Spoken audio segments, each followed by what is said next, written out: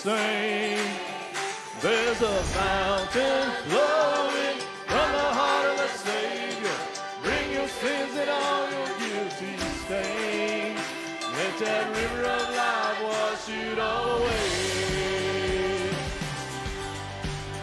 If you've been searching, carrying burdens, if you've been lost and looking for a home, if you've been drifting, something is missing, and you should know that you are not alone.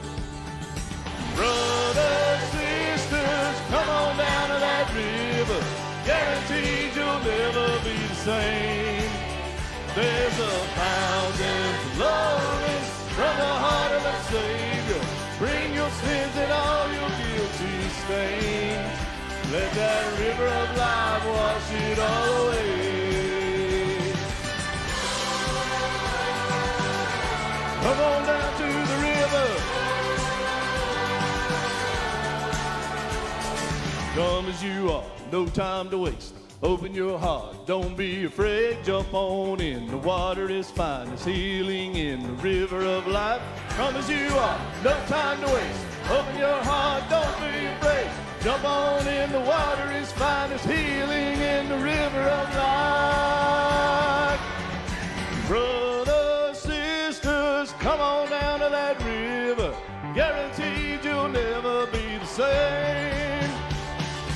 Brothers, sisters, come on down to that river.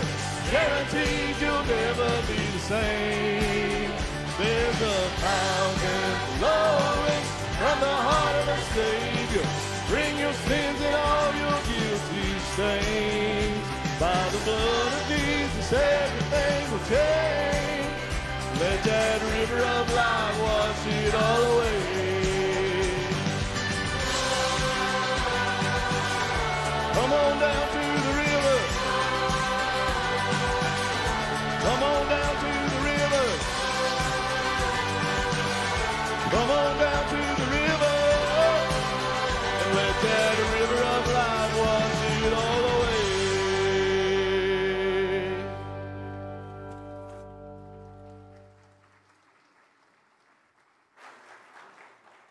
Well, good morning. It's my honor to welcome you here to East Tazewell Baptist Church. Thank you, choir. Thank you, Byron, for opening our time of worship with that song. Just a few announcements. First of all, for those that are visiting with us today, we say this every week. Please don't rush out when the service is over. We encourage you to stop by our guest table in the back. You can pick up a guest bag, and we'd love for you to fill out a care card that's in your bulletin or a guest card back there. And for many of you that have been visiting for a while, we are going to be having Class 101. We don't like calling it a class because it's a time just to get to know each other and for you to get to know the church. That's coming up October the 23rd. If you're interested in possibly joining the church or just like to know more about who we are, that class will be on a Sunday night at 5 o'clock. We'll be serving supper that night, so please fill out the care card. There's a place to check Class 101. You can call the church office. You can actually go to our website. There's a link there. You can fill out the information. But we would love to get you connected to East Tazewell Baptist Church because it's an honor to have you here with us. Just a few announcements. Hate to do these, but Justin, being in kids worship, asked me to do these. As we mentioned last week, October 8th is the I Am They concert. These last 2 weeks leading up to the concert, those spots will fill up pretty quick. So if you've not got your tickets, you can go online at iamthey.com and get your tickets. There's also a student, middle school, high school conference coming up. That is October 21st. A lot of this information is in your bulletin, but they need $25 deposit to confirm your spot for that.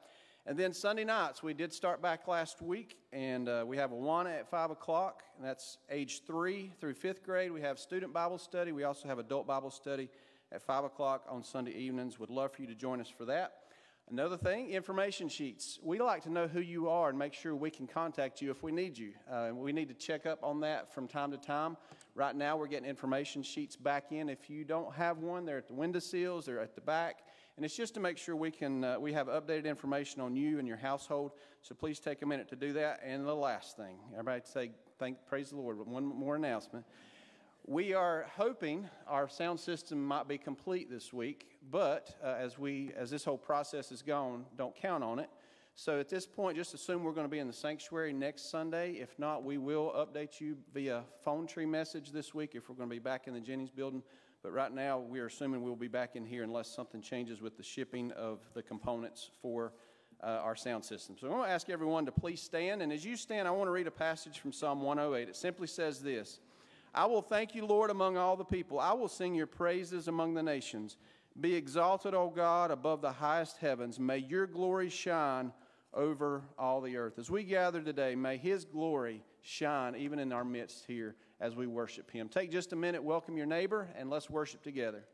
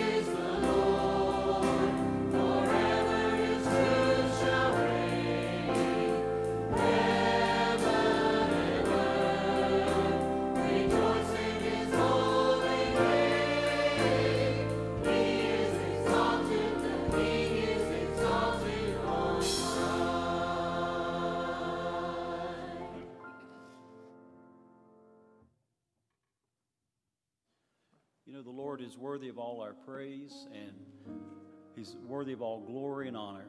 I want to invite you this morning to come and pray with me this morning for the needs that you may be facing. And this past week, I've been reading in Romans 8, verse 26. I want to share that with you this morning. We're not alone in our faith. The Lord walks with us. If you're going through a difficult time or you know someone is, read this verse, Romans 8, 26, 27. The scripture says, likewise the Spirit also helps us in our weakness. For we do not know what we should pray for as we ought. But the Spirit himself makes intercession for us with groanings which cannot be uttered. That means the Lord comes and he prays for us. Aren't you glad that Jesus is ever interceding for us on our behalf? So would you come this morning and let the Lord pray with you, and he'll pray for you. You come this morning and let's pray together. You come. Oh, how he loves you and me. Oh, how he loves you and me. He gave his life, what more could he give? Oh, how he loves you. Oh, how he loves me. Oh, how he loves you and me. Please join me in prayer where you're at. Father, we thank you that your love for us is everlasting. And Lord, when we go through life, we're not alone. You walk with us. You speak to us through the Holy Spirit. And your Spirit prays for us. You intercede for us. God, sometimes in our life when we can't pray for ourselves, you come alongside of us and you pray for us. And we're so thankful, Lord, that you do that. Lord, when we hurt and go through difficult times, you're our encourager. You're our strength. You're our counselor. You're the Almighty. And we thank you so much for that this morning. And Father, we just want to worship you in spirit and in truth. But we want to thank you. And God, we want to pray and intercede and pray on the behalf of those that we love so much. And Lord, what we're facing in life, we want to cast it before you. You said to cast all our care upon you, for you care for us. But Lord, we just want to thank you that you pray for us, that you are ever interceding for us. And we want to thank you, Lord, that you never leave us, you never forsake us, you're always with us. And one day we'll be with you. And what a day that will be, that we can rejoice in your presence. And Father, we pray that you would bless this time of worship. Lord, may we truly worship you in spirit and in truth. We pray all this in Jesus' name. Amen. Oh, how he loves you and me. Oh, how he loves you and me. He gave his life, what more could he give? Oh, how he loves you. Oh, how he loves me. Oh, how he loves you and me. Thank you. You may be seated.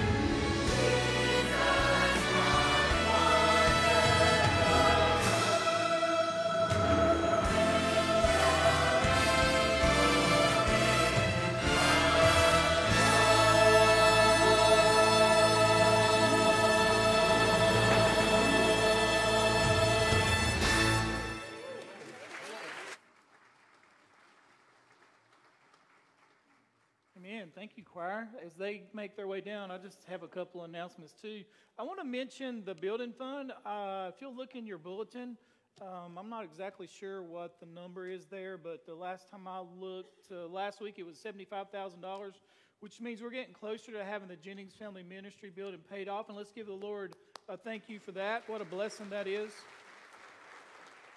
And we'll be talking more to you about how we can get that paid off a little bit earlier in October, but we want to thank you for that. Also, this Saturday is our men's golf tournament. It's the Larry Daniels Memorial Golf Tournament. Larry Daniels was Melinda Chapman's dad, a deacon here, served East Tazewell Baptist Church faithfully, and was very active in our Baptist men's ministry. Because of our Baptist men's ministry, we had a barbecue last week for Dinah. Thank you for giving. I think she received after expenses, paid out over $9,000. So let's give the Lord a hand clap for that. Thank you so much. We'll have another barbecue November 13th, and it's for Sandra Arms and Michael Arms. So if you will, be praying about that. I honestly believe that God will bless your generosity. I mean, I don't care if you tip well or whatever you do. God's going to bless it, I think. I don't think God blesses greed or people that are stingy. I know it's been true in my life that God has always blessed me when I tithe and then give in other ways, okay? And those of you that gave financially to Dinah, I pray God blesses you, all right? Those of you that give weekly here at East Tazewell Baptist Church, that's why we can support so many different ministry and missions opportunities. Our children are meeting now and children's worship, and that's because you give. And not only give of your money, but you also give of your time. So we want to thank you so much for what you do here, and we don't take that for granted. So if you have your Bibles, if you will, to stand with me, we're going to look at verse 14 of Hebrews chapter 1. Last week we talked about angels and just mentioned a few things about angels. Today we're going to look at what is an angel's ministry to a believer, and all these examples, of course, are in the Bible. Now, that don't mean that an angel is going to show up to you this way, but what we do know is that angels have done this in the past. And notice just this one verse. When the writer of Hebrews wrote Hebrews, he's writing to Jewish Christians who are thinking about leaving the faith because they've been saved a while, all right? And also they're tempted to go back to Judaism because of persecution. And it's almost like when the children of Israel were in the desert and they told Moses, we were at least fed in Egypt. And Moses said, so you want to go back to the bondage of Egypt instead of the promised land that God has for you? The writer of Hebrews is writing to Jewish Christians who are almost there, and he's trying to say this: don't leave Jesus. Now look at me, listen to me. Don't leave Jesus. You can leave this church all you want to, or that church, or that church, or that church. Don't leave Jesus. Amen. Jesus is the way, the truth, and the life. Your only hope in life is Jesus. And the writer of Hebrews is trying to tell these folks in the first 3 verses, Jesus is our ultimate prophet, priest, and king. There's one king. There's one ultimate prophet. There's one way to God, and that's through the shed blood of Jesus. And then he says on in Hebrews, Jesus is greater than Moses, he's greater than Joshua, he's greater than the tabernacle. But he first off starts off with angels, because the Jews had this fascination with angels. Paul told the church at Colossae, don't worship angels. Don't worship angels. Why? Because angels help bring the law. Angels were there when God wrote the 10 Commandments. When Paul was kind of debating the Judaizers, he said this: angels were there when God wrote the law. When Stephen stood before the Sanhedrin and he started talking about how Jesus Christ is the only way, before they killed him, he said, don't you remember how angels were there when God wrote the law? So what the writer of Hebrews is saying is this: look, you have this supernatural being who is holy, who is all powerful. Not all powerful, but powerful, okay? Who God has used to bring the law, but Jesus is greater. And he says, the angels are made lower than Jesus, and they're for Jesus' purpose. And look at verse 14. He says, are they not all ministering spirits sent forth to minister for those who inherit salvation? And what that means is this: God has angels, and one of their purposes is to minister to you. Isn't that a blessing?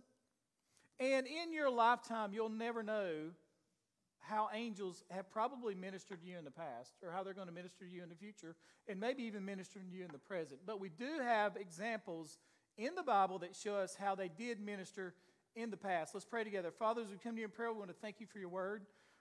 Father, we want to thank you, Lord, for this unseen world. Just because we can't see it doesn't mean it's not real. Lord, I can't see heaven, I know it's real. I can't see hell, and I know that it's real. Father, I can't see angels and demons, but I know they're real. Jesus, I've never seen you, but I know without a shadow of a doubt, and I'd stake my life on it, that you're real.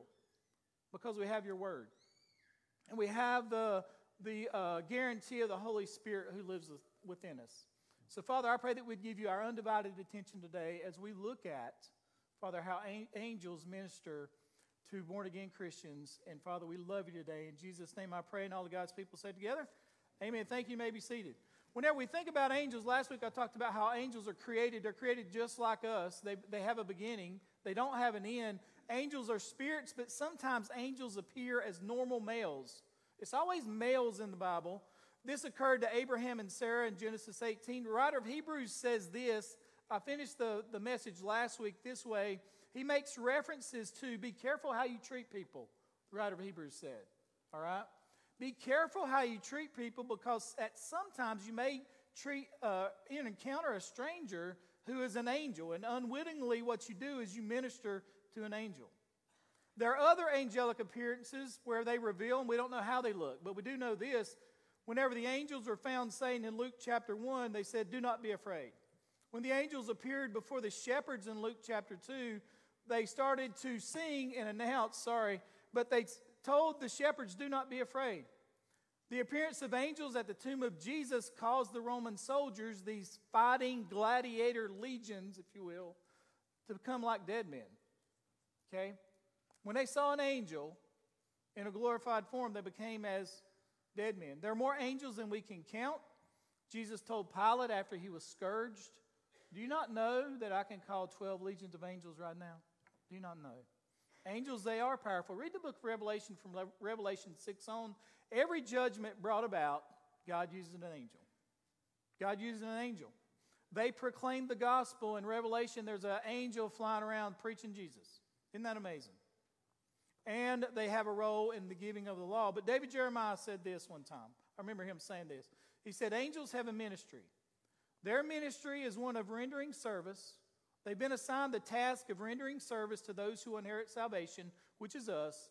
And he says this, here's a fantastic truth. These supernatural beings have been assigned the task of ministering to you. You're not aware of all the dangers that you face through the day, but God is aware. He has assigned His holy angels to protect you. They keep harm from coming your way. They allow nothing to touch you that has not been approved by the Lord. And when the day finally comes that you're called home, this is the most important ministry. Now listen to me. This affects us all. They will act as your royal escort to heaven. That's solid biblical truth. Let me ask you a question. Last year, how many of you lost someone close to you? Anybody? Think about this. They didn't go alone. Isn't that a blessing? Think about how angels may or may not have ministered to your life. And I don't want to be super spiritual, but I remember talking to Clyde Meeseymoore, and I've shared this story before. And Clyde Meeseymoore, a lot of times I would visit with Clyde in the hospital. And he'd say, "Preach. Come here and sit down. I'll tell you a story." And he'd usually tell me stories about the war. And he'd tell me stories about whenever he was in the war. And he told Mark and I it was called the Battle of Hurricane Forest, which I don't think that was the name of it. It was one of the most deadliest battles in World War II. His whole group, battalion, I guess I could say it, somebody can correct me when I'm wrong, they all died and they sent in reinforcements. They all died and they sent in more. And I said, "Clyde, how did you survive it?" He said, "This is what I did, preach. I'd get up every morning, go sit on a stump, and drink coffee." And he said, my sergeant would say, "Clyde, are you crazy? Why are you doing it?" He said, "Well, I got a mama back home praying." And he said, "I trust in my mama's prayers." And Clyde said, "I made it home." Now listen, could it be that your mama or grandma prayed for you and God dispatched angels to take good care of you? Maybe, maybe not. But I do know this much. Clyde Keever was a well old man whenever I preached his funeral. And he didn't die in Hurricane Forest. I know that. And his mama prayed hard for him. Angels ministering to the lives of believers. Notice the first thing. In the Bible, angels sustain and encourage God's people. Notice this verse in Matthew chapter 4 where Jesus was tempted by the devil. And Jesus kept on saying, he started quoting the Bible, the Bible, the Bible. And then the Bible says this, then the devil left him, meaning Jesus, and behold, angels came and began to minister to him. Angels were used in the Bible to provide for physical needs in time of distress. One of the best illustrations of the angel's ability and desire to sustain and encourage us is in 1 Kings chapter 19. As many of you remember, Elijah was on Mount Carmel, and he was facing down 450 prophets of Baal, 400 prophets of the Ashereth, and what they were doing is trying to call on their God. They were beating themselves, they were chanting, they were doing everything you could do, speaking in tongues, doing everything they could do. And Elijah would stop them and say, stop, guys. He'd say, stop. And then he'd say something like this, maybe your God's sleeping. Then they'd start back up. And then Elijah would stop, and Elijah would say this, hey, guys, stop. Maybe your God is on vacation. All right, he's making fun of them. And then they'd beat themselves and, start bleeding and calling on their God, doing all the things that they do. And then Elijah said, stop, hey, maybe your God had to go to the bathroom. That's what he said. Then Elijah called on his God. Fire came down from heaven, and all the prophets died. And Elijah won that battle. But notice what happens after that. The Bible says, but Elijah, he himself went a day's journey into the wilderness. Why? Because Jezebel, Ahab's wife, whose dad was the king of Tyre and Sidon, who worshiped the devil through Baal, she was the queen. And you know what she was known for? Worshiping the devil, worshiping nature, okay, child sacrifice, and killing prophets. And she was good at it. And when Elijah, after he defeated 850 false prophets on this dramatic show, when he heard about Jezebel, it says, but Elijah, he himself, went a day's journey into the wilderness and came and sat down under the juniper tree, and he requested for himself that he might die. Now let me ask you a question. This is what Elijah's saying, all right? Let me just be plain with you. Lord, if I had a way to kill myself, I would. That's what he's saying. Lord, if I could kill myself right now, I would. He requested that he might die. He was too weak of a man to do it, thank God. He didn't have enough courage, but he said, Lord, will you kill me? Now, what kind of place do you have to be in your mind to get to this point? Now, this is Elijah the prophet. Okay? Never take these things lightly when you talk to your friends, ever. Look, that he might die, and said, is it enough now, Lord, take my life, for I'm not better than my father's? Now think, one scholar put it this way. What Elijah is saying is this, without even realizing it, he's saying this, Lord, take my life. This woman's stronger than you are. You can't protect me. That's what he's saying. Lord, you can't fix my situation. He walks out into the wilderness by himself. Men, listen to me. Be careful about being alone when you're feeling sorry for yourself. You hear me? Be careful about being alone when you're feeling sorry for yourself. Or when bad things happen to you. They're going to happen to all of us. He went into the wilderness a day's journey. How long is that? How long is that? How long does it take you to walk? I ran a half marathon before. 2 hours and something. 2 hours is none of your business, all right? Now, how long will it take you to walk a day's journey in the wilderness? There's nobody around.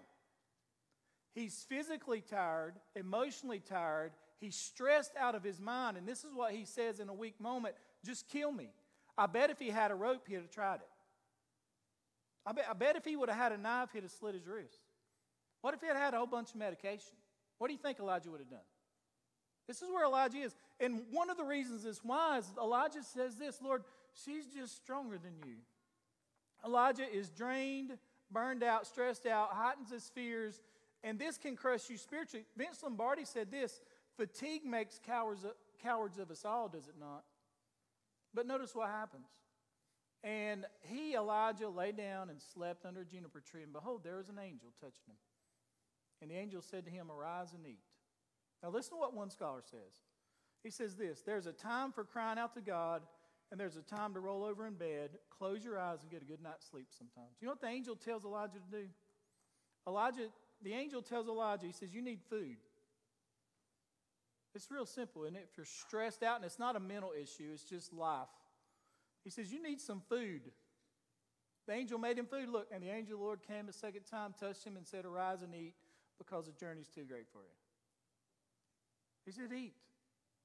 Very practical. You know what your doctor is going to tell you if you tell him you suffer from depression just because of life? This is what your doctor is going to tell you if he or she has any common sense. What are you eating? Do you realize that your stomach affects your brain? That's why before I get up to preach, my stomach's nauseous. It is. Is yours not? Before you take a test, students, is your stomach not? Because your stomach affects your brain. And what you eat can affect your mind. Every study on the planet will show that. And what this angel says is you need to eat. You need sustenance, right? Elijah walked a day in the desert, probably didn't bring no food.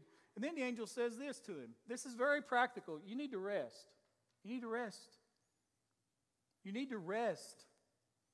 One pastor who's more into health says this. Strengthened by that food, he traveled 40 days and 40 nights after verse 7 until he reached Horeb, the mountain of God. There he went into a cave and did what? He spent the night there. Now understand, he's got all kinds of problems. We've not gotten to the real issues of life for Elijah yet, but sometimes you can't get to the deep issues until you get to deal with things like your hunger and physical exhaustion. Basically, God arranged for Elijah to have a 6-week vacation. All expenses paid. That sounds good until you recall that he had to walk across a desert by himself to Mount Sinai. And then he says this. Why did he go to Horeb? Because he knew Mount Sinai was a place you went when you knew you need to meet God. He didn't just pick out any mountain. If he wanted to find a cave, there are caves closer than Horeb. He went back to where Moses met the Lord. There is a value in going back to certain places. And let me say this to you. If you're struggling with depression, and it's not something that it's not a mental thing, all right, that can't be controlled unless you have medicine. If it's just life, all right, go back to church. Isn't it amazing how we leave the very place where we can get the most help? Go back to church. If you're watching this online today or next week or whatever, there's a benefit to being in person with God's people. It is. If you have a doctor who's worth anything, you know what your doctor's going to say? Why don't you get around some good, like-minded people that love Jesus? Isn't it amazing how church can help you? Isn't it amazing how church can get you through that moment? Elijah goes back to that place. He says, this is where Moses met God. This is where I'm going to meet with God. He said he got rest and then he exercised. He had this part of his body that was moving. Okay? This angel meets him at his lowest point. The second thing is this. Angels can reveal God's will to us. Very important. There are several ways that God reveals his specific will to us. God has an ultimate will. God has a specific will for your life. All right? It's specific. And how do we know that? Well, circumstances, God uses that. Okay? That God uses certain circumstances. Case in point, if somebody came up to you today after church and said, I don't have a personal relationship with Jesus, what can I do? God's will for your life is to share the gospel, amen? That's a circumstance that you didn't cause that God opened a door. That's God's will for your life for that moment. It's probably the most important thing you'll do all year is share the gospel. Circumstances. Other times, God reveals his will through us through people, especially those that have authority over us. That's why it's important to be in church. I've never met somebody that's tearing it up for Jesus that wasn't part of a local church ever in my lifetime. And I've been saved since 1990. Ever in my lifetime. Ever in my lifetime. Have I met anybody who's doing anything for the kingdom of God that's not a faithful part of a local church? So you got to ask yourself, what is my goal for my life? Is it to have greener grass? More brick on your house? A nicer pool? Is that it? That's fine if you want all those things. You can do all those things and serve Jesus, amen? You can do them all. But you're not going to serve Jesus apart from the local church. You're not. You can sit at home and you can watch it online all you want to. God is not going to use that in your life in the context of the local church. It's just not going to happen. What we have in Alexander County in America today are mega churches sitting at home in their pajamas, watching Charles Stanley, then watching their church service, and then doing nothing for the kingdom of God the rest of their life, the rest of the week. That's what's happening. Case in point, that's what's happening. Since COVID, people have found it that it's okay just to watch it online, and that's your life. That's fine. That's not my life. I want God to use me in the context of the local church, like the Bible says. Amen. That's what God says. God can reveal His will to you through people, through the church, through the Holy Spirit. Notice this verse, one of the greatest verses in the Bible about God's will. For all who are led, look at the word led, look, it's the Greek word to go. Look at this, by the Spirit of God. This is why you need to submit to the Spirit of God and be led by the Spirit. You're led, look, to direct the movement of an object from one position to another. If you're surrendered and submitted to the will of God, now I hope you hear me on this. All right, God will take you. That word led means He grabs you by the hand. Somebody said, how'd you get these tails? Well, I don't know. It's just baby steps. God took me from one place to the other. I didn't ask for this. Never have. Never desired to be the pastor here. It's just what God did.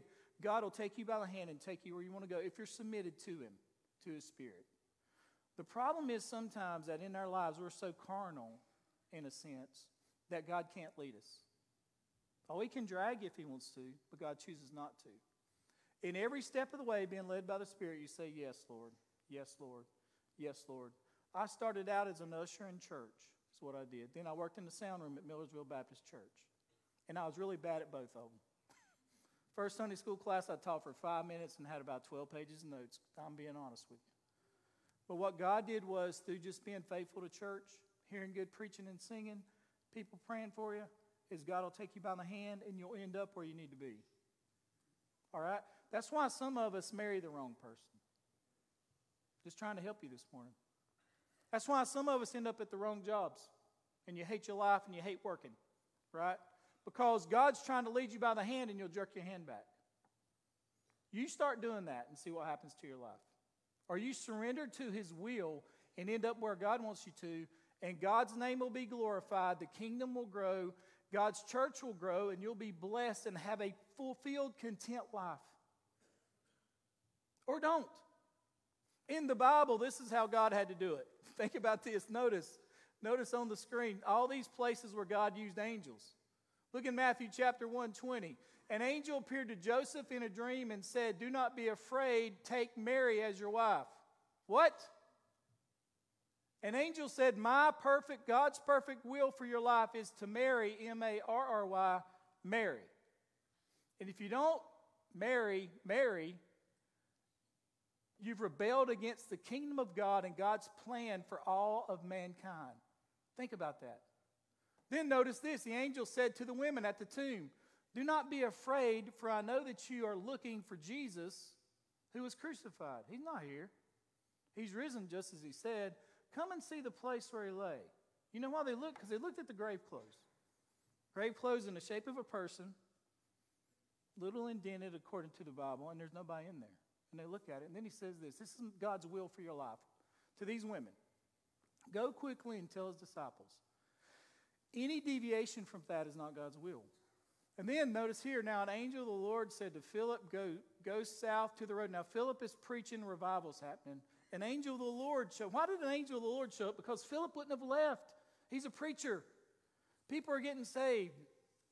An angel of the Lord shows up to Philip and says, go south to the road, the desert. Now wait a minute. Does God have a right to move you? He does He not? Now Philip is preaching, obeying God, and then an angel says, no, you're going to the desert. I'm moving you. You know, they said in South Korea, when the IMB started sending missionaries, they'd go to these cities, right? And they say Korea is beautiful, South Korea is beautiful. And just tons of people are getting saved. One of the largest churches in the world is there, right? And then the leaders of the missionary units would go up to them and say this, time to leave the city. We want you to go out to the desert. Those people don't know Jesus.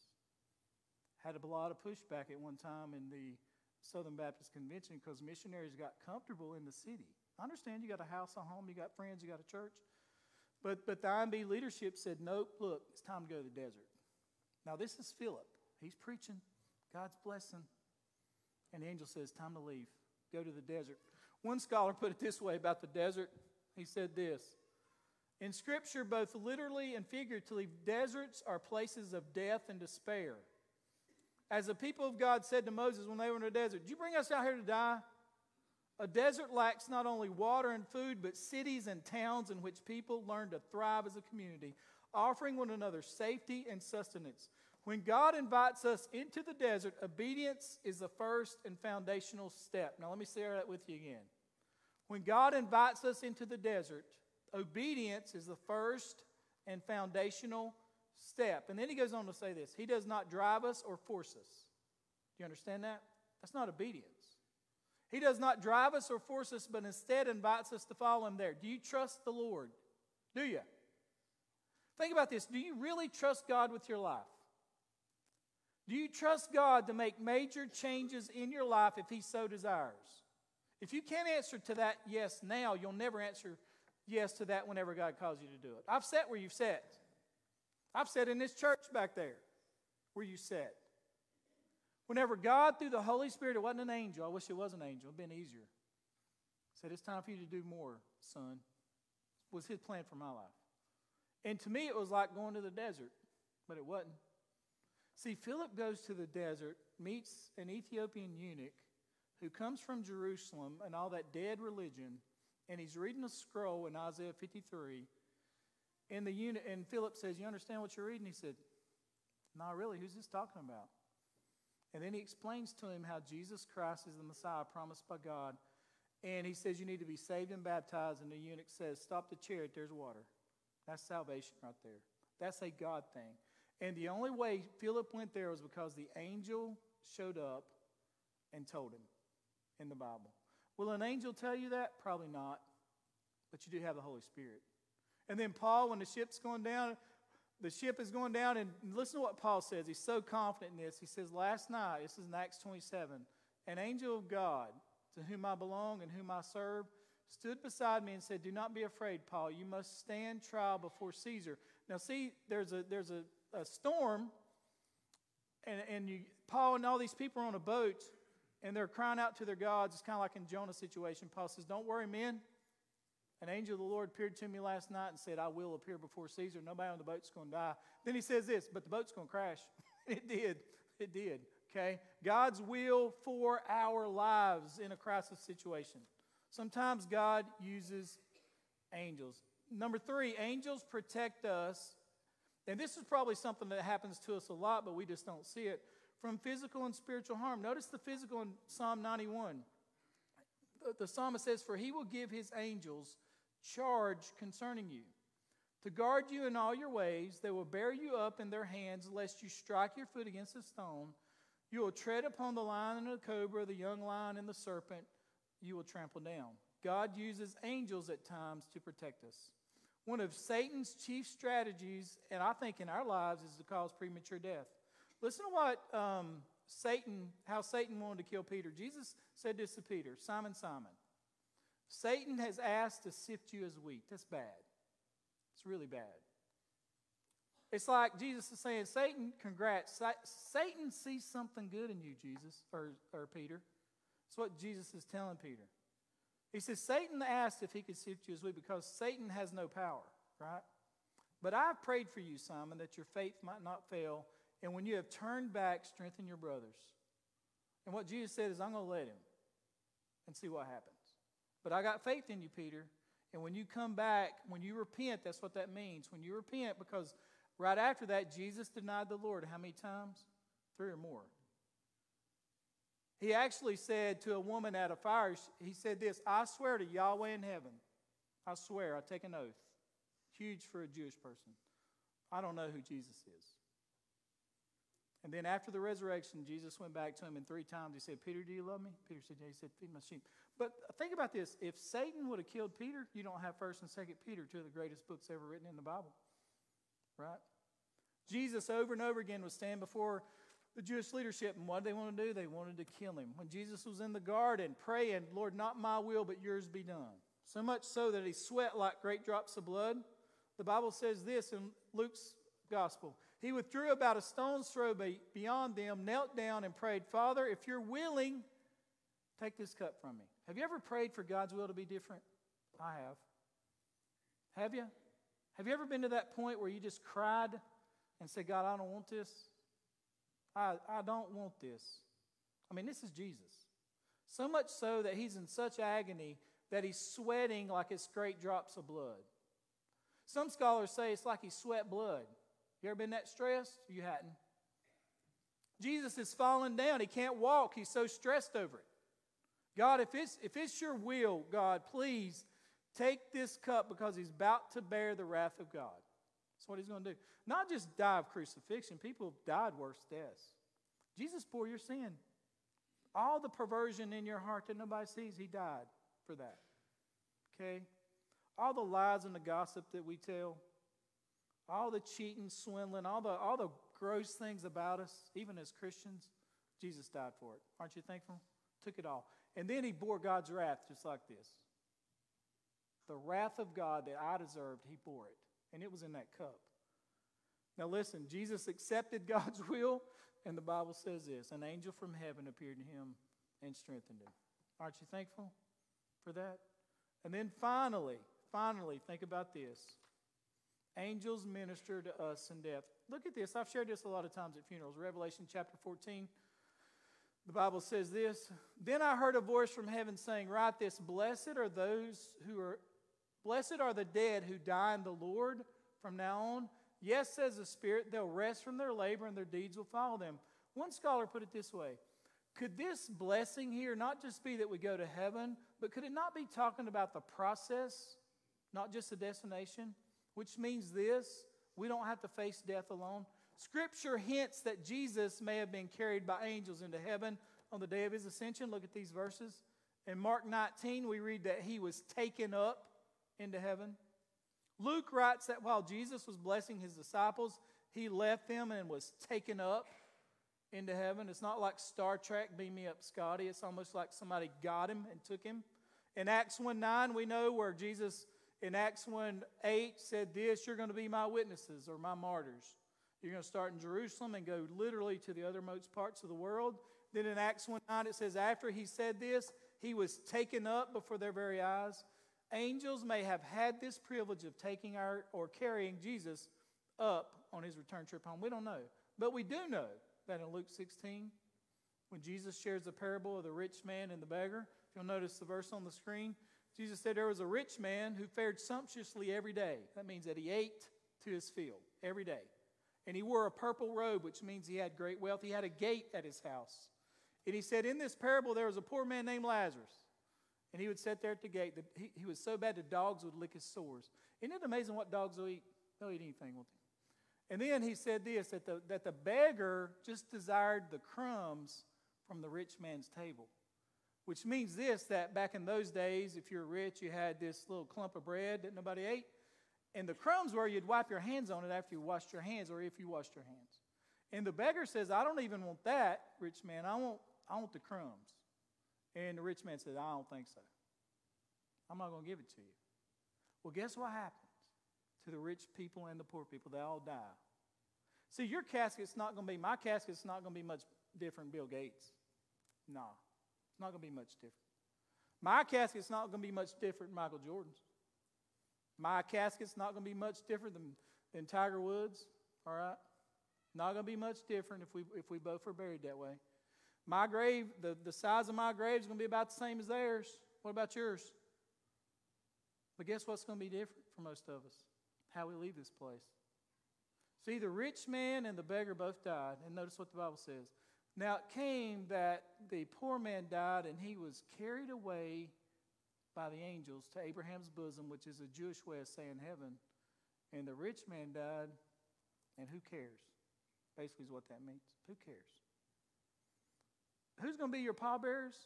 If you're a Christian, angels are ultimately going to be your pallbearers. Isn't that a blessing?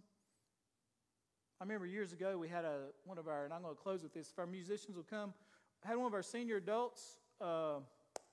She went to a nursing home. She would always tell me, preacher, I just want to be honest with you. Your best sermons are your shortest ones. And I said, thank you for that, lady. But anyway, whenever she died, right, I don't think anybody was with her at the time. Now, she lived to be a long time. She was a member of this church for a long time, right? One of the people was here when it started. And I remember when she died, I said, kind of tell me what this was like. I asked her son. And he had a daughter, and she said, let me just tell you.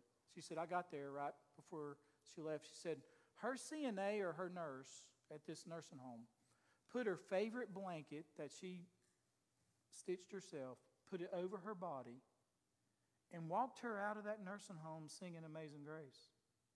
And said the whole nursing home just stopped.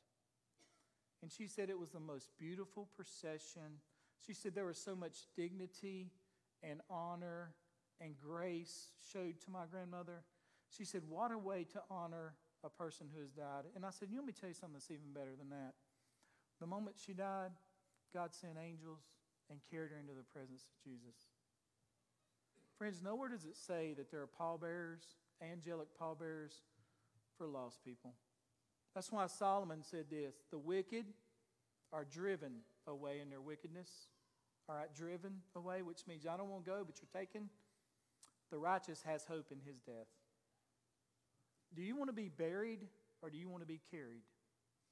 Friends, I thank God for the ministry of angels. Only God in heaven and eternity will tell what they have done in your life if you know Him. I want you to stand with me with every head bowed and every eye closed for just a moment. As our musicians lead us in this time of invitation, I'm going to pray, and this altar is open for you. Father, as we come to you in prayer, we want to thank you for your grace and for your mercy. Father, if there's anyone here today that's never placed their faith and trust in you, I pray that today would be their day of salvation. Father, we want to thank you for your servants, your messengers, the holy angels, and their ministry to us as believers. And Father, we'll forever thank you for what you do at this invitation time. In Jesus' name I pray. Amen. You respond as the Lord leads you this morning. Without Him, I could do nothing.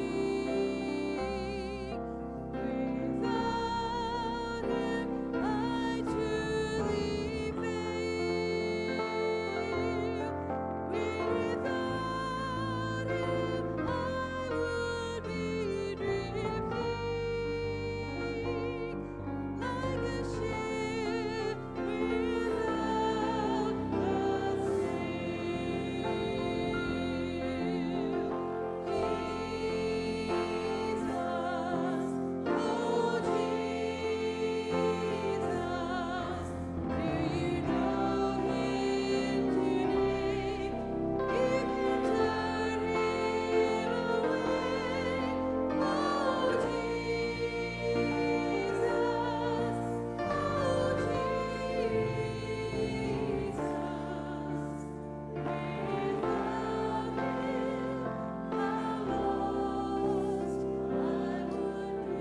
Last part of that verse, it says, without Him, how lost I would be. Do not go to bed tonight lost, church. Do not go to bed tonight lost. I pray that you would place your faith and trust in Jesus today. If you don't have a personal relationship with Jesus, I would love to talk to you about that. Mark, Kevin, Justin, any of our staff, probably anybody on your pew could share Jesus Christ with you. Do not go to bed tonight without Jesus. Amen. God bless you. I hope you have a great Sunday afternoon and hope to see you back here at 5 o'clock. Thank you, and you're dismissed.